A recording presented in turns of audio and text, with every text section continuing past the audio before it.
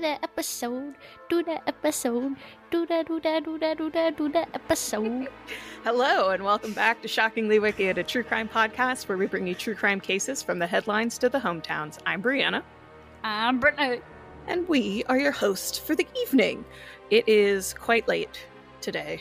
I just had some stuff I had to do. I mean, such is life, you know? Well, I got off work late too, so. Oh, that's never fun. Did you know that you were going to be off? But I got OT. Oh, okay. That's I don't really not as care. bad. Yeah. Because as long as you get OT, then overtime's not bad. But it's like sometimes, like at least when I worked in food, it was always like, oh, can you stay an extra like 30 minutes? We're in a rush, and it's like, are you going to pay me more? No. Well, see, Okay, when we close, I can just lock the door, and then I can just get what I need done. That's true. So it's not that bad. That certainly helps. You do be helping. Cool. Well, I'm glad that you got overtime, and I'm glad that you're here. So, it's your episode today. It's my episode. Okay, so actually, I had this on my list, but my friend Darby wanted me to do this, so I just bumped it up. That works. Yeah, we have an ongoing list of cases that we want to cover at some point throughout the various seasons, because we're hoping to do this for a long time. So, Forever. Any case suggestions? Yes, forever. Like, you're stuck with us. Sorry, we don't make the rules. So, we have an ongoing list. So, some of the cases that you guys suggest go onto this list. So, just know that we are listening to you. We might not get to it right away, but we're going to get to it. So, don't forget to send us those case suggestions. So, what is our topic of discussion today? John List. Actually, there's a book, and it's kind of cool. Well, it's not kind of cool. It's actually a very sad story. But the name of the book is called Religious Carnage. Oh, that's a fun title. That is a fun title. I'll have to look into that after you tell me all about this. Isn't it? It's Venom and Carnage, right? Yes. Okay. I actually just watched Venom 2 the other day, so. Dude, that's a funny movie. I haven't seen the second one, but the first one's funny. The first one's funny. The second one's pretty funny too, because like Eddie and Venom have this like almost like a relationship where they're like petty squabbling all the time about like their living conditions and things like that. It was funny. I like. Well, just because so Venom's the like the alter ego of Spider-Man, so Carnage is the alter ego of Venom. What's the alter ego of Carnage?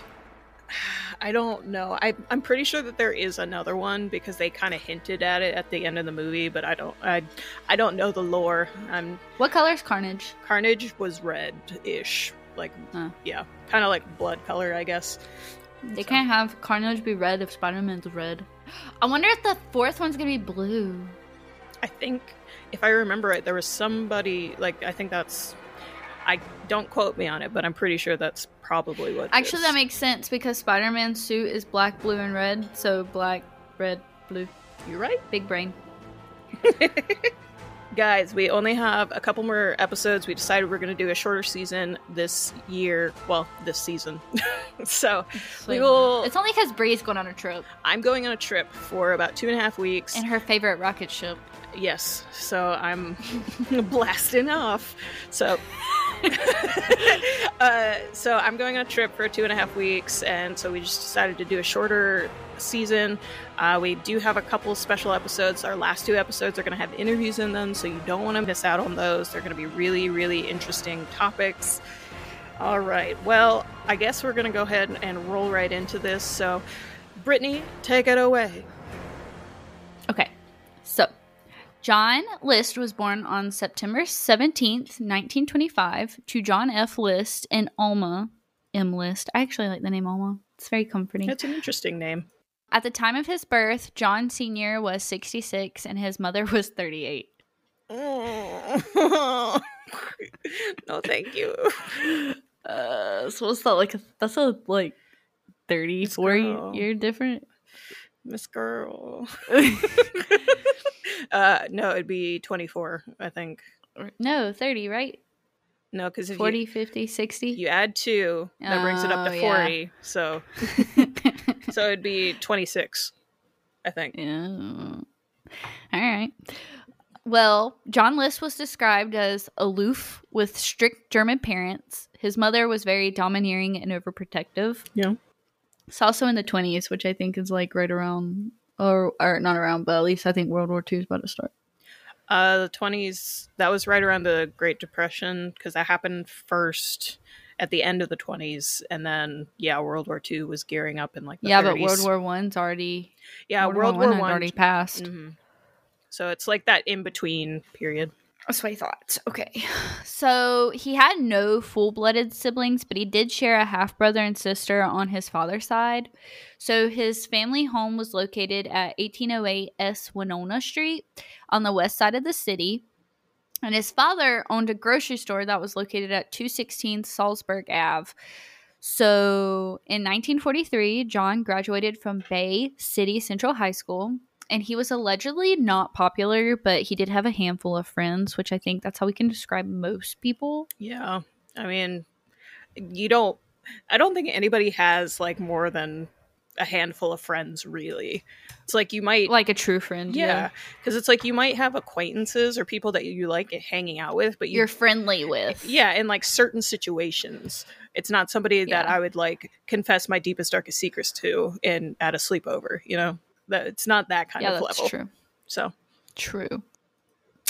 So, quote, he was just there. He never projected himself. He was always in the background, end quote. A former classmate told Bay City Times article in 1971. That was me in school. I never projected myself in school either. Not class, anyways. Yeah. Like, I was there. I'm glad you were with the school. I was a little bit more outgoing, I think, in high school than I was otherwise, like than I am now. But I wasn't a part of like any particular group. We were kind of like... I was just friends with everybody. Yeah, it was kind of like the misfits all kind of like came together. The people who didn't fit into any other group. So that's kind of what my group was. So I was just friends with everybody. I had friends from all groups. That tracks. Thank you. You're welcome. So, John List was said to be studious and a perfect gentleman with academic qualities. He wasn't really known to participate in clubs or sports or extracurricular activities, but I didn't either because I worked. So yeah, and I imagine especially at this point in history. Yeah, this is the 40s. Yeah, so this is like before early 40s. Yeah, so like this is like right when World War II started. Yeah, it's like when people are starting to go off to war, then obviously like the kids had to step up, the women had to step up and start working more to provide for the families. So that makes sense. So, quote, he had about 4 or 5 close friends, wasn't a joiner, unquote, said Robert Foley, a former classmate of List, which again, we just talked about that. Yeah, so. mood. But in 1944, his father died at the age of 85, which I will say is very old for that time. Yeah. Like, because generally people did not live past like 60. Yeah, the age expectancy has definitely gone significantly up since back then. And then also, I'm sure that went down significantly when millions of people died in World War II, but it is what it is. So after graduating from high school, John enlisted in the U.S. Army and then earned a bachelor's degree in business administration, which is what I have my bachelor's degree in, as well as a master's degree in accounting from the University of Michigan in Ann Arbor. He would go on to serve 2 tours in World War II and later was given a ROTC commission as an Army lieutenant. And then I know at some point he served in the Korean War. Mm-hmm. So I didn't really find that much information. I just know that he did. Okay. Which I don't think the Korean War was actually a war because my grandfather was in that. My grandfather was in the Korean War. I don't know a whole lot about the Korean War, honestly. It was the Cold War, right? No, Cold War was different. Korean War was kind of like how there's North and South Korea. They just kind of like verbally fought. Yeah, kind of. It only lasted about like 3 years, but yeah, it was like a short war compared to like everything else. Yeah, it says from 1950 to 1953. So yeah, I know my great grandfather was in it, but fuck if I knew what he did. I knew he was in the Air Force for like 27 years. And he was in Vietnam, which he got drafted into Vietnam, and then he went into the Korean War, or probably vice versa. But I don't know what he did. Yeah, I knew my dad was in the Air Force and he was an intelligence officer, but I don't know necessarily what he actually did. but I know that a lot of it is classified, so he can't tell me. So I'm just like, in He my could tell mind, you. what? He could tell you. He could tell me if he wanted to kill me. But yeah, it's just a lot of it's classified. So in my head, he was a spy, and I know that's not actually Oh what my it God. is, but that's in my I'm gonna head. be like, listen, Mr. Miller, listen. You can't tell me it's classified. You're just gonna have to give me some little tea, just a little bit. Send me on my way. Your curiosity would be too piqued to let it go. Yeah, no, literally. So at an army fort in Virginia, John met his future wife, Helen, who was a widow of a soldier who was actually killed during the Korean War. So I guess they did fight. My bad. You wrote this. There's like 9 pages of notes, okay? Okay. You're forgiven. The couple would eventually go on to wed in Baltimore in December of 1951. Baltimore. And then when he returned home, John went to work for an accounting firm and later became a supervisor at a paper company known as Dunder Mifflin. I was about to ask, is it she's obsessed with The Office, in case that wasn't Love obvious. The Office. Like every time I've come to your house, The Office has been playing. Every single time. Well, we just got Peacock, so I've been rewatching it. I watched it like 4 times since we got Peacock. God, I wish I could go back and like just rewatch it for the first time because that was genuinely the funniest show I've ever watched. Yeah, there are a couple shows I wish I could experience for the first time, or books. It's like Brooklyn Nine-Nine. Yes, it's like you never really capture that magic when you go back and rewatch, but you do catch things that you didn't catch before. So it's like, in a way, you're kind of seeing it in a different way, but it's never the same. Well, I know if you take me to a Office bar crawl, I'd win. So. It's good to know. If we ever encounter that, you will be my phone a friend. Thanks. So the List House, or better known as Breeze Knoll, was a 19-room mansion that was built in the post-Victorian era. It's a big ass house. It was on the Hillside Avenue, which is one of the most exclusive areas in Westfield, New Jersey. So inside the house was a literal ballroom with a Tiffany skylight and marble fireplaces. All right. Yeah. I'm into it. Very fancy. I'm into it. That I know, so I forgot to write it down in my notes, but I know it because I've read it like 8 times. But like a few years after, spoiler alert, murders, the house is suspected of arson and it burned down and they built something like completely new in its place. I mean, I probably would too. But from the outside, the List family was the ideal American family. John taught. Aren't they always? Yeah. John taught Sunday school at the Redeemer Lutheran Church, and the family never missed a Sunday service. Hey, what is the difference between, what's classified as a Lutheran? Well, I know it's part of the Protestant umbrella.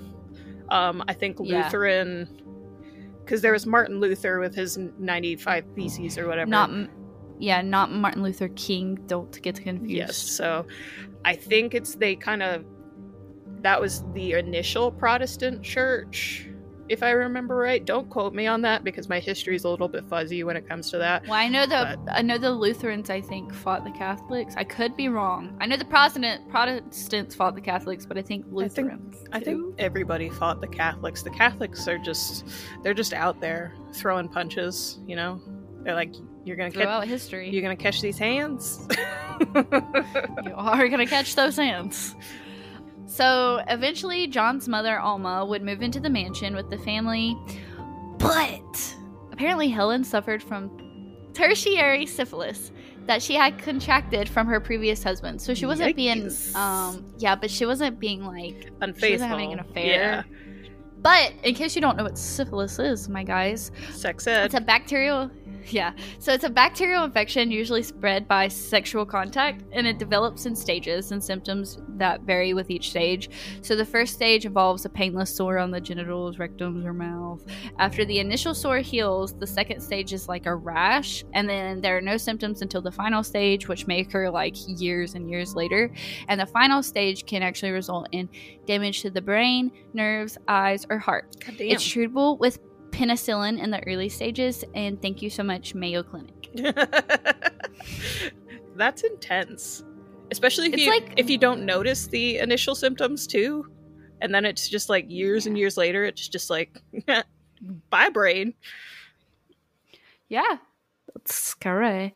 So Helen began to experience like blackout, vision issues, and instability, and she began to actually like self-medicate with liquor and prescription tranquilizers, and then she eventually stopped attending church. But I can imagine vision issues and instability. I wouldn't want to go to church either. Yeah, like she's probably bedridden at that point. It hit him because he didn't know, and she like eventually like she kept it from him. Mhm. She kept it from her doctors too, which I mean in the 60s or in the 60s, beginning of 70s, it's not a good time. Yeah. That really sucks though. Like having to experience that and then not getting treatment for it. Ugh. Yeah. Well, I'm sure they didn't know about the treatment either, so they probably thought it was just like you have to live with it. I would Google it, but I don't want to accidentally see images, because anytime you Google some sort of medical diagnosis, Google Images is like, hey, I'm sure you wanted to burn this image into your brain.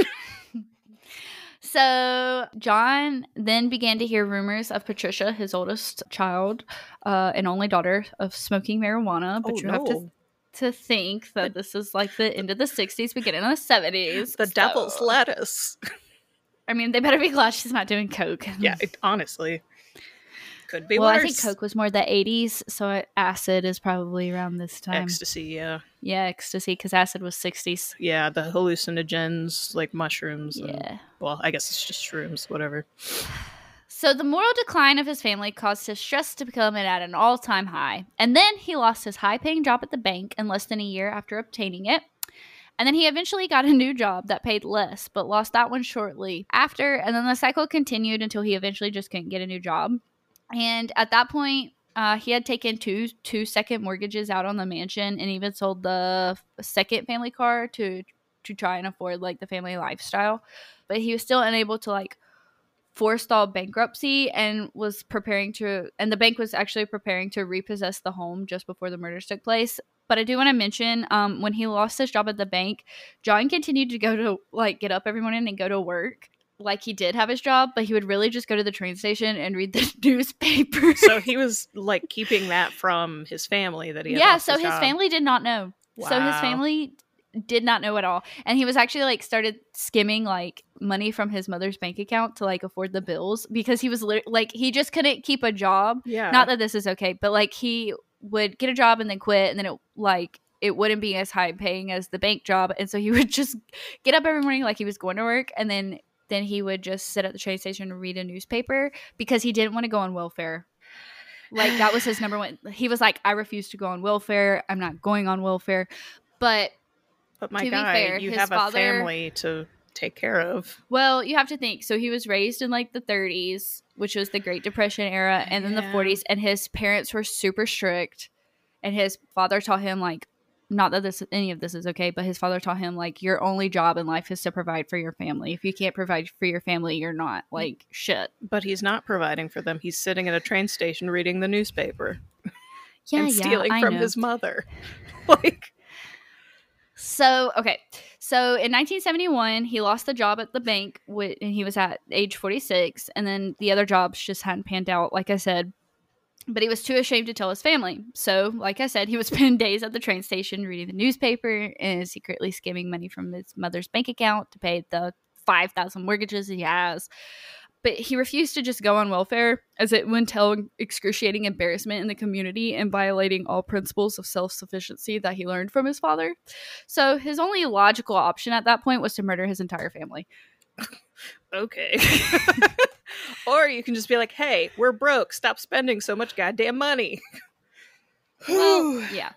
So the morning of November 9th, 1971, John saw all three of his children off to school, and he walked into the kitchen where Helen, who was 46 at the time, sipped her first cup of coffee that morning. John came up behind her with his 9mm pistol, and on the side, put it on the side of her head and fired once, and she died instantly. So she fell onto like the table, but the bullet hit the opposite wall, and blood like immediately pooled down like on the tabletop and like dripped down on her bedroom slippers. I mean, I guess at least it was instantly, but God, like I couldn't even imagine. So John then headed upstairs where he found Alma, who was 84, still in her nightgown. She had like an efficiency kitchen because she had like a whole apartment upstairs. Like it was like a whole an other house. in-law suite type of situation. Mm-hmm. So she was cooking breakfast, and then when she saw John, she was like, quote, "What was that noise?" End quote. And then instead of answering, he held up his gun and shot her. The bullet hit and went through her skull, and she died before she even hit the ground. So he must have had a really good aim. Fucking I know, dude. So he then closed the storage pantry room, like that she was like in. He closed that door, and he just left her there. This is all before 10 o'clock that morning. So I'm not even awake at 10 o'clock. I can't imagine just getting ready to murder somebody that early. So while waiting on the children to come home from school, he attempted to clean up the blood in the kitchen and the apartment, but obviously he wasn't able to clean up all traces of it. So then he went downstairs to the basement and grabbed a sled and a sleeping bag. And then when he got back upstairs, he then proceeded to put Helen's body on top of the sled and drag her to the ballroom, where he put her body into a sleeping bag and then left her in the ballroom. He then decided, I'm going to go up to my study, and then he found some old photos and documents that related back to the mansion's history. So he decided to write John Wick, the son of the original owner, a thank you card. What? This whole fucking story is so fucking wild, dog. What? You just stop in the middle of murdering to be like, oh, let me send this thank you card. Well, he murdered both people, so there's nobody else to murder. He's waiting for his children to come home so he can murder them. He's still in murder mode. He's just, I guess, decided to put a pause on it. So he then decided to call Barbara Bader, the woman who carpools John Jr., his second child, and her son to the junior high school. He explained to her that the entire family would be leaving for North Carolina when the kids got out of school, where Helen's mother was extremely sick, and they wouldn't be back for an extended period of time, which apparently that was so just normal to do in the 70s. You could just take your kids out of school. That must be fucking nice. Parents never took me out of school. Well, because the schools make them jump through hoops with with signing kids out for anything, really, other than a doctor's appointment. Yeah. But at the same time, sometimes you just don't want to be at school. You need a mental health day. Exactly. John decided to then call the post office and hold all mail until further notice. And then he even called the milkman to cancel his milk delivery. He was like, all right, let me cancel all these subscriptions. So at this point, he was starving. And he was like, I want lunch. So he goes down to the kitchen and made himself a sandwich where the blood of his wife he just murdered was there. My guy. He didn't clean it all. My guy. He's eating a sandwich, enjoying the ham that was probably on the sandwich. And then Patricia called around lunchtime and was like, hey, Dad, I feel sick. Can you come get me? And John was like, yeah, dude. So he hung the phone, finished the sandwich, and then he went and got his daughter. So once the two of them were in the house, he shot Patricia, who was 16, in the jaw with a .22 caliber pistol, immediately. And then, so that was at lunchtime. So he waited a couple more hours. And then Frederick, his younger son, 13, had an after-school job that he had to go pick him up at. So as soon, he went, got Frederick, and as soon as they got home, just like Patricia, he shot Frederick as soon as he entered the house. So that night, John Jr. had a soccer game at the high school. So, the supporting father John List was, he attended the game and cheered loudly for his son. And then he drove him home after it was finished. So they got back to Breeze Knoll, and then he would shoot and kill his last victim. And John Jr. was 15. So John Jr. was the only one to actually fight back, because I think he was the only one that actually saw it coming. But it resulted in him having 10 gunshot wounds to his face and chest. So this man, how are you gonna go to the soccer game, cheer him on, and then immediately murder him after the fact? Dog, I don't fucking know. So it gets weirder. So John was like, I'm gonna leave my mom upstairs in the attic. So then he laid his wife and children's body in sleeping bags that they used to camp in the ballroom. So he then tried to clean up any blood that was shed, but he didn't get it all. And then he went back to his study and wrote a 5-page letter. And at 6 p.m. that day, he sat down for dinner. And then he finished it and then washed the dish and then put it in the drainer to dry. But just before going to bed, he remembered to feed the family fish in the kitchen. So he stopped there, fed the fish, and then he was like, I'm going to bed now. So he goes upstairs and goes to sleep. Why the fuck are you feeding the fish? You just murdered your entire family. Just let the fish The die. fish need to eat. No. No, they need to eat. The fish, why does the fish have more, like, why does the fish's life have more value than his family? That's what I want to know. Fuck if I know, dude. Okay, so the next morning before he left the mansion for like the last time, he turned the air as low as it could possibly go, and then he turned on a recorder that was like hooked up to the intercom system of the house, and it played the same classical music on a loop repeatedly, and the only way to like get it to stop was to like actually turn it off. Sounds like a horror movie. And then he turned on every single freaking light in the house. He just turned it all on. So the house was lit like a Christmas tree for the next 29 days because nobody found the bodies until December 7th in 1971. And we'll get right to that after a quick word about our sponsors. Our next partner has a product I use pretty much every day. I started taking AG1 because I hated taking a bunch of pills in the mornings and wanted more energy throughout my day. It doesn't taste like it's super healthy. It's got kind of a mild tropical taste that I actually look forward to each morning. So, what is this stuff? With one delicious scoop of AG1, you're absorbing 75 high-quality vitamins, minerals, whole food sourced superfoods, probiotics, and adaptogens to help you start your day right. The special blend of ingredients supports your gut health, your nervous system, your immune system, your energy, recovery, focus, and aging. Pretty much all the things.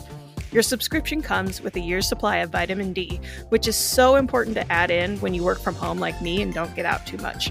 It can also help support mental clarity and alertness, and it costs you less than $3 a day. You're investing in your health, and it's cheaper than your cold brew habit. Right now, it's time to reclaim your health and arm your immune system with convenient daily nutrition. It's just one scoop in a cup of water every day, and that's it. No need for a million different pills and supplements to look out for your health. To make it easy, Athletic Greens is going to give you a free 1-year supply of immune-supporting vitamin D and 5 free travel packs with your first purchase. All you have to do is visit athleticgreens.com/emerging. Again, that is athleticgreens.com/emerging to take ownership over your health and pick up the ultimate daily nutritional insurance. Nobody thought to check? When the kids just didn't... well, that's true. He did say he was going to North Carolina. He covered up pretty much everything pretty well. Mm-hmm. So the bodies were finally discovered on December 7th in 1971, which was 29 days after the murders initially occurred. And then his car was also found abandoned at the JFK airport. So this is how they were found. So Patricia's drama teacher, who like she was really close with and like actually told the teacher that she was scared that her dad was going to kill them. So I mean, that would have been a sign for me personally. Yeah. Well, do you know what the catalyst for that was? Like why she said that she thought her dad was going to kill him? I think it started when he lost his job at the bank, but then like finding out that his wife had syphilis, and then he just felt like his family was like on a moral decline, and then his stress was at an all-time high, so he was getting angrier, and then he was like snapping at his kids more, and him and the mom was arguing, and he was like, I think my dad's just going to kill us. Okay, well, tracks. So Patricia's drama teacher grabbed another teacher, and they decided to go check on the family and went to the List house. And as the teachers were looking into the window of the home, the neighbors actually called the police to report suspicious activity, but not the fact that the house was lit like a Christmas tree for the next 29 days. It was more so just because they saw people looking into the house. Yeah. So when the police arrived, so they kind of fucked up the crime scene, but I guess it doesn't really matter since it was in the 70s. Yeah. But the police arrived. Investigators, neighbors, and the teachers decided to enter the home all at one time. And then they all found the decaying List family. And then John List would remain missing for the next 18 years without any trace. What? Yeah. So he left a 5-page note, and so there's actually a website. It's called Criminal Code, and I linked it in the show notes. But she, or whoever runs it, I don't know if it's a she, they actually list the entire note. So I'm going to read it to you guys because it's fucking wild. I am intrigued. Actually, and then in a lot of criminal justice and law classes, they reference this note a lot because they say this is truly the most well-written, like, confession that somebody, like, it goes into, like, I will read it, but it goes into detail, like, of his thought process, and people actually, like, reference that in classes all the time. I'm intrigued. But he wrote it to his pastor. So, Dear Pastor Ray Winkle, I'm sorry to add this additional burden to your work. I know that what has been done is wrong. From all that I've been taught, and then the reasons that I might give will probably not make it right, but you are the one person I know that, while not condoning this, will at least possibly understand why I felt like I had to do this. 1, I wasn't earning anywhere near enough to support us. Everything I tried seemed to fall to pieces. True, we would have gone bankrupt and maybe gone on to welfare.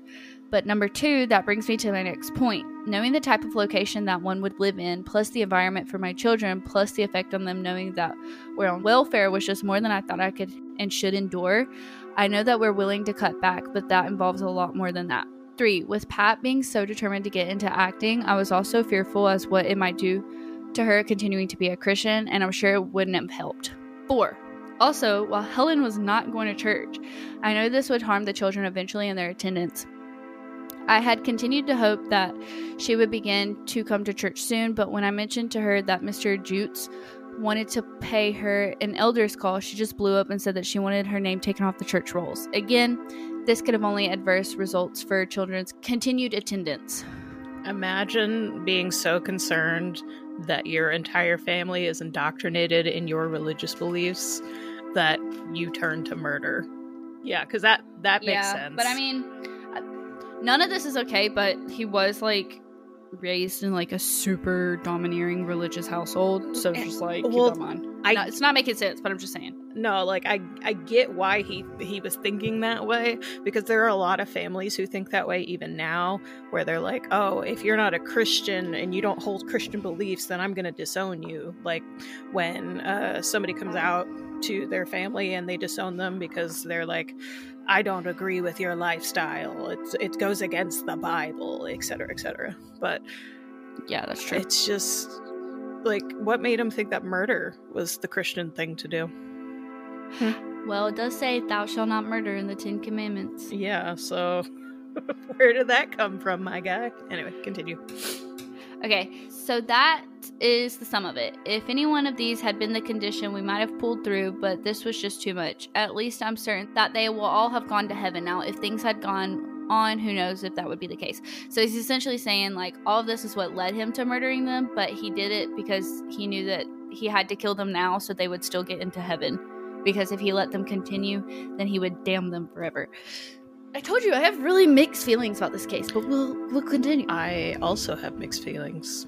Continue. So, of course, Mother got involved because doing what I did to my family would have been a tremendous shock to her at this age. Therefore, knowing that she's also a Christian, I felt it best that she'd just be relieved of the troubles of this world that would have hit her. It's not funny.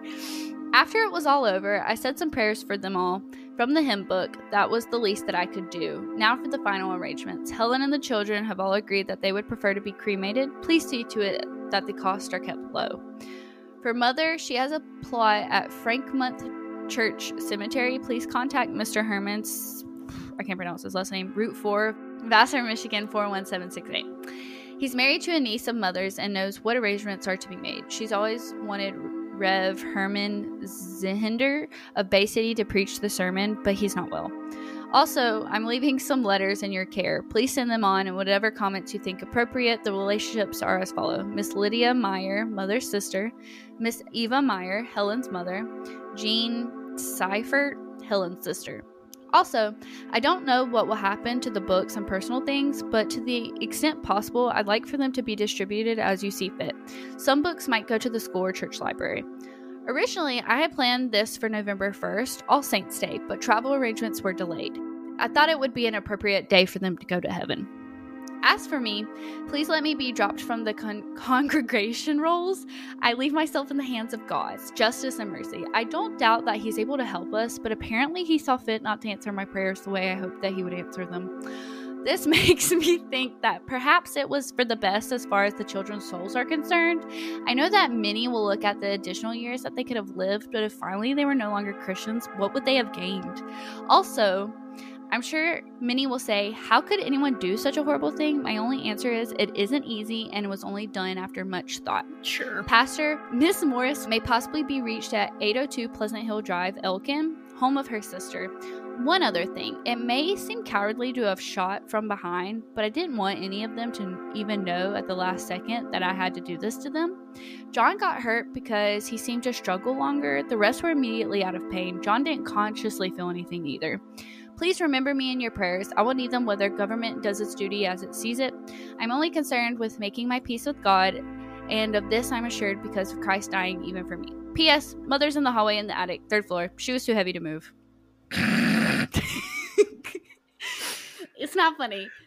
I mean, not funny. Leaving it as a PS is a little bit funny. But god damn. She was too heavy to move. I appreciate that he laid all of this out, but I'm just...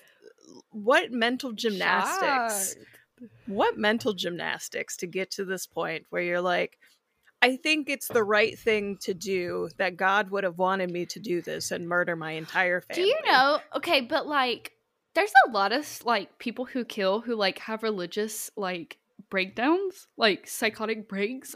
So I don't know if that's what he's having, or a midlife crisis. I think it's probably a mix of things, but also just the fact that he did it so like systematically, one by one, just, you know, very well. Okay, doing it. So here's my thing. In this letter, and then we can talk about it at the end because we'll go into more. But like, okay, so in this letter, he talks about how like he didn't want them to know, and clearly like he did, except for John who struggled. But I think he's the only one that saw it coming, so that's why he struggled. But I think, and I can't tell if it's cowardly to shoot them from behind or if it's because he really just didn't want them to suffer, because they all, like, the way he shot them, they all died very fast. I think like almost immediately. I think the reason why he mentioned cowardly is because at least in battle, when you shoot somebody from behind, it's considered cowardly, because usually that means they're running away or they don't know that you're there. So that might be why. And we can talk about it more at the end because we'll go into more detail. But like, I have mixed emotions. I have a lot not of emotions, thoughts, but like feelings. This case quickly became the second most infamous crime in New Jersey history, surpassed only by the kidnapping and murder of the Lindbergh baby, which actually is on my list. I don't know anything about it, but it's on my list. The Times on December 10th, so the day after, 3 days after they found all the bodies, ran an article after a List car had been found parked at New York's John F. Kennedy Airport, and the trail went cold for the next 18 years. Like, homeboy just... It's wild to me. Actually, what happened was John List lived an undetected life under an alias, Robert P. Clark, for the next 18 years. He relocated to Colorado and then relocated to Virginia. He remarried and even found himself a new job as an accountant. My guy. The police would follow leads in the 70s and 80s, but they all hit dead ends. And a dozen of FBI agents and investigators found no trace of John List overseas or in the U.S.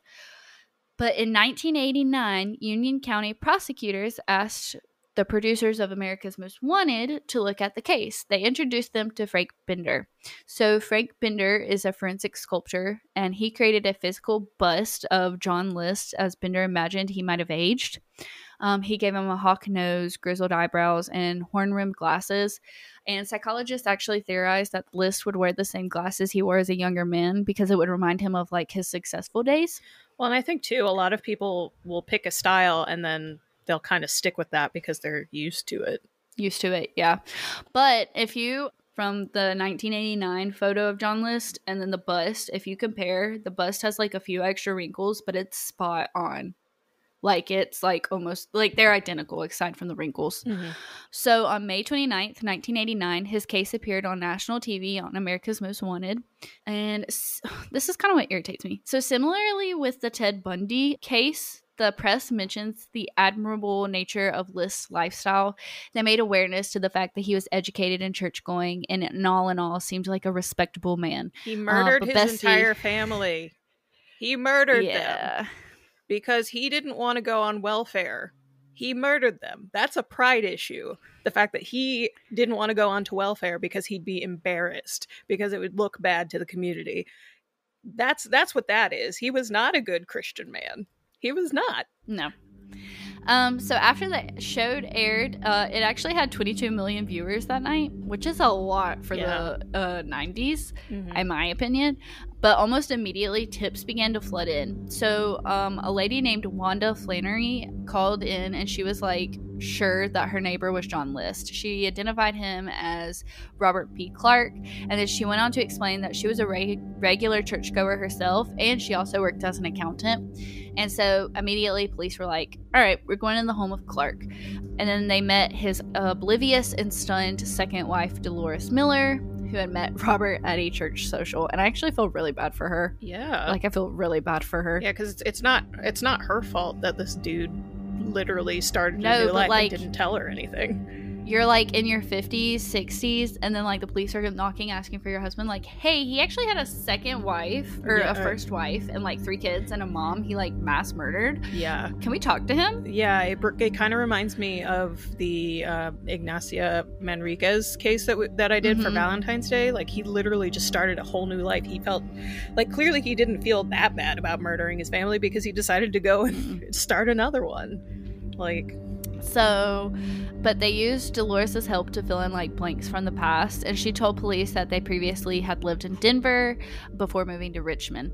So they went to List's office and they arrested him on June 1st. That was fast, because the episode aired on the 29th.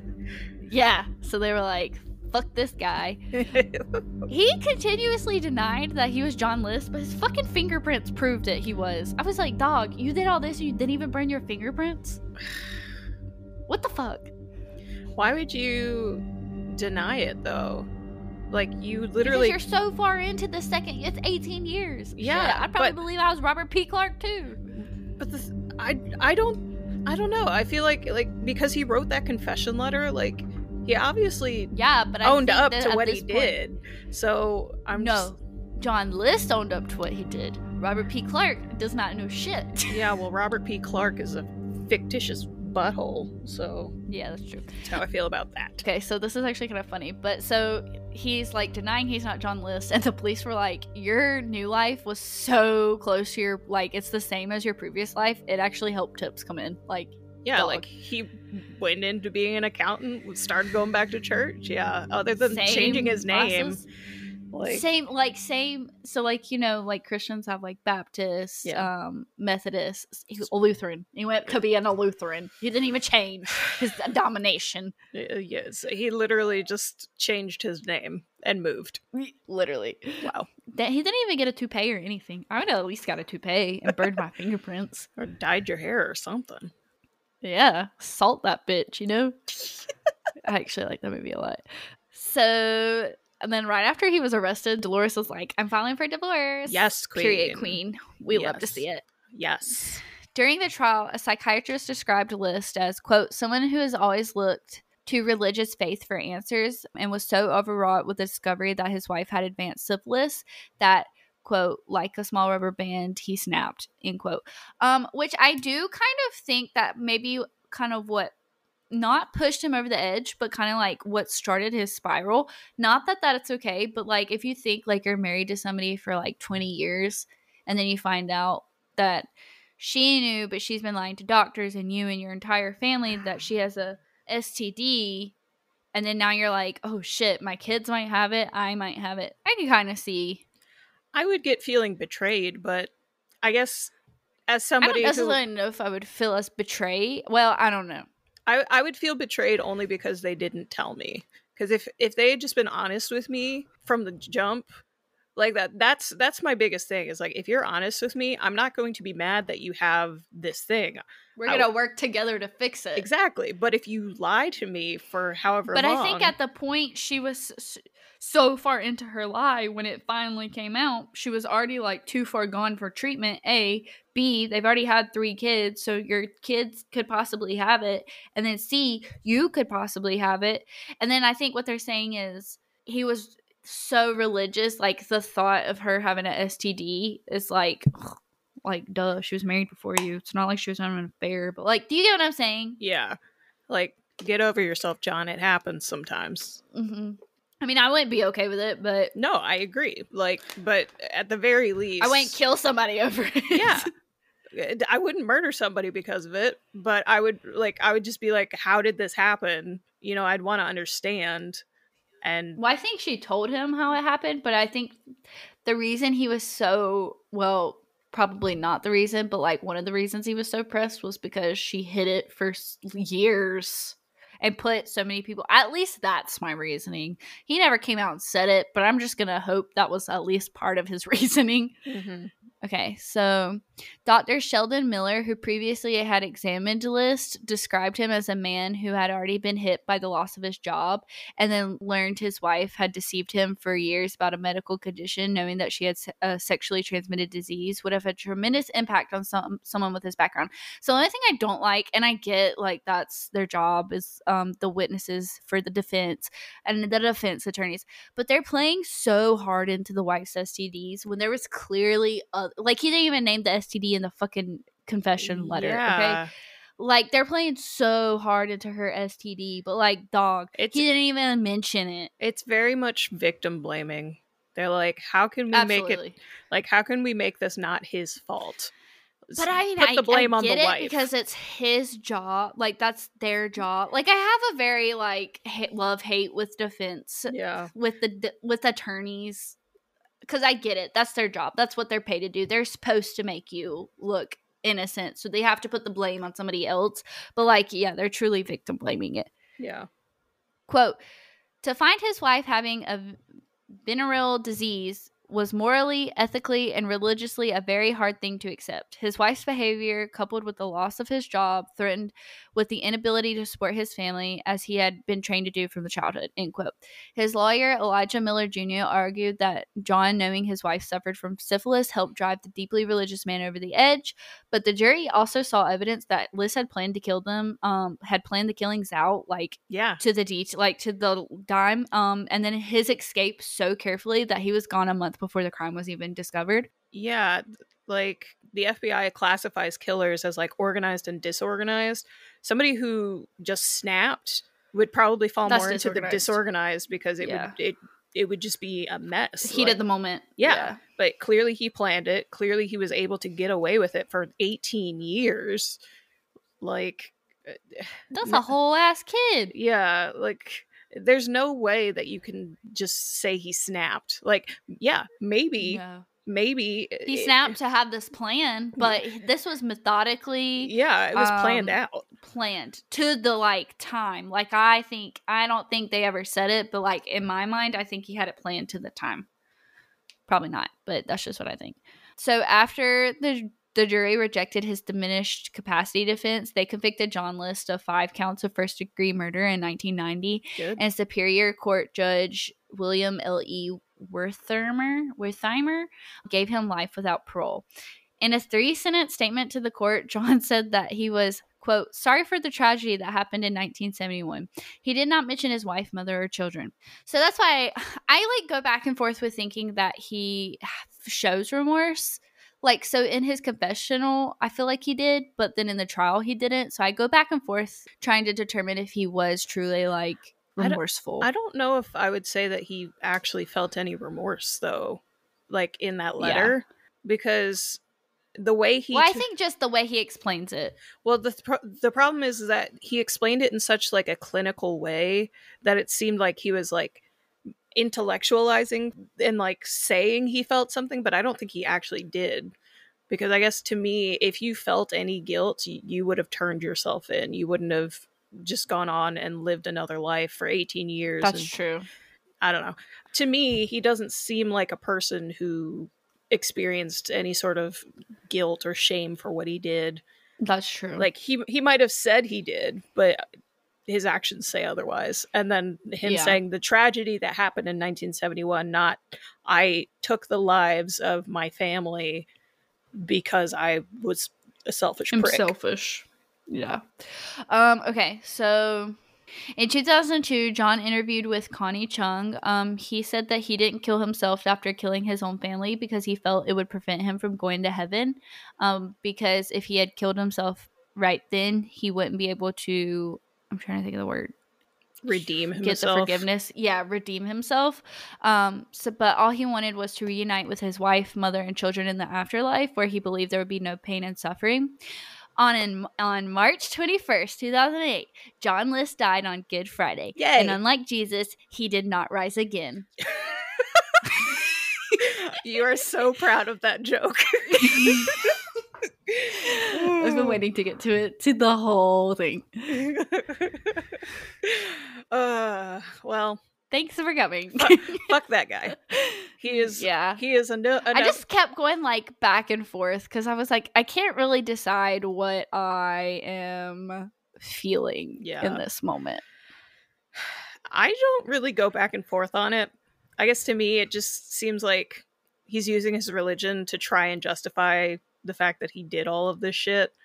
And it's like, I just think it's so funny he died on Good Friday. I think that's the most ironic thing. Yeah. It's just, I don't understand how somebody can justify murdering their entire family. Because my whole thing is he's like, he claims he's religious and all that, but I'm like, dog, the Ten Commandments says thou shalt not murder. Yeah, so... you shouldn't. Yeah, like that's the biggest thing. And I think it's number one, right? Yeah, but also it's just like, you're ignoring so many things to be like, oh, I want them to go to heaven. You know, if they continue living, they might not be Christians anymore. It's like, that's not your fucking, you don't get to decide what somebody believes as they grow up. You should want them to explore. And then if they come back, it's because they want to come back. It's because the faith is their own and not the one that you pushed onto them.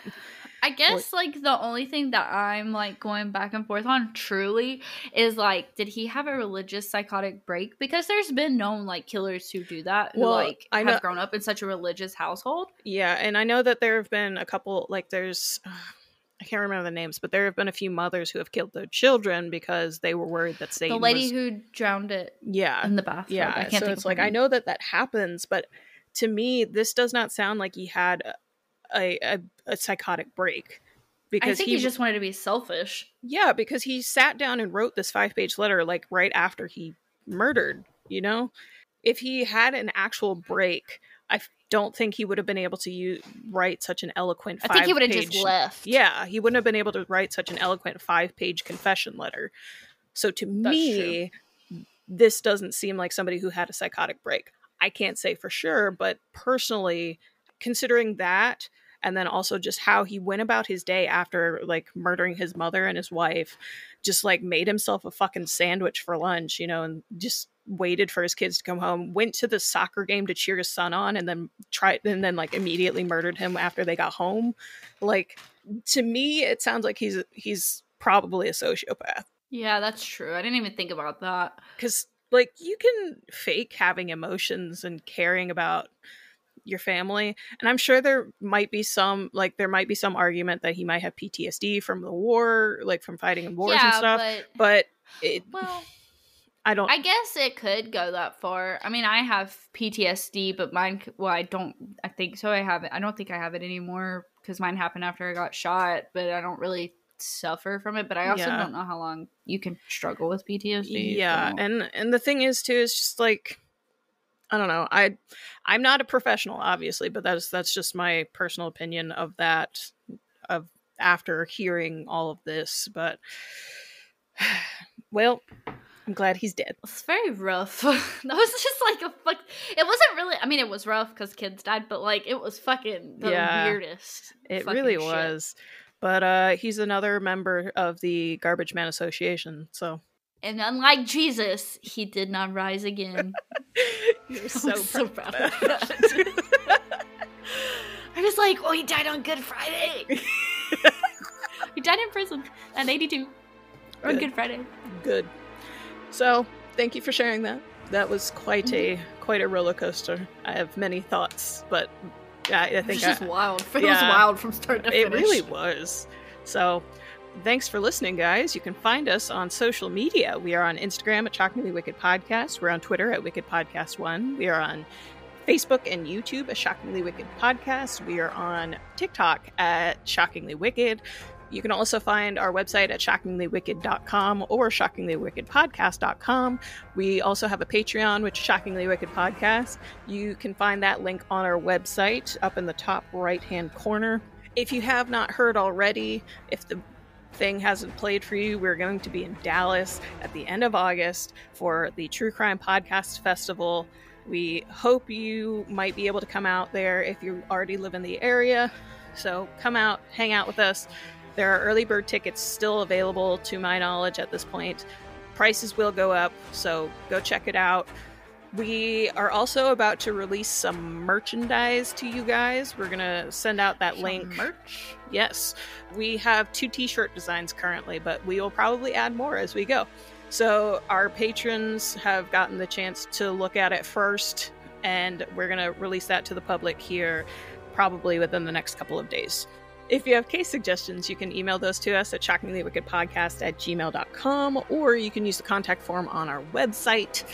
I just want to say that we really enjoy doing this for you guys, and even if you don't listen, I'm gonna still do this. Yeah. I don't know if Brie will still want to do it if you don't listen. I mean, no, I would still do it, but at some point I want to get somebody to edit these, so I'm not having to do that, because that part gets tedious, because I already have to listen. It's only because she fucking waits to the last. No, it's because I have to listen to it while we're recording it, then I have to listen to it again while I'm editing, then I have to listen to it again when I'm adding the music, so I'm listening to That's this fair. multiple times. It gets boring after a while, like, at least to me. It gets repetitive. Yeah. And sometimes I just don't want to hear myself talk, so... That's fair. That's me. That's why I don't listen to our podcast. I do occasionally, but only when I'm forcing somebody else to listen to it. So thank you guys so much for listening. We will see you next week.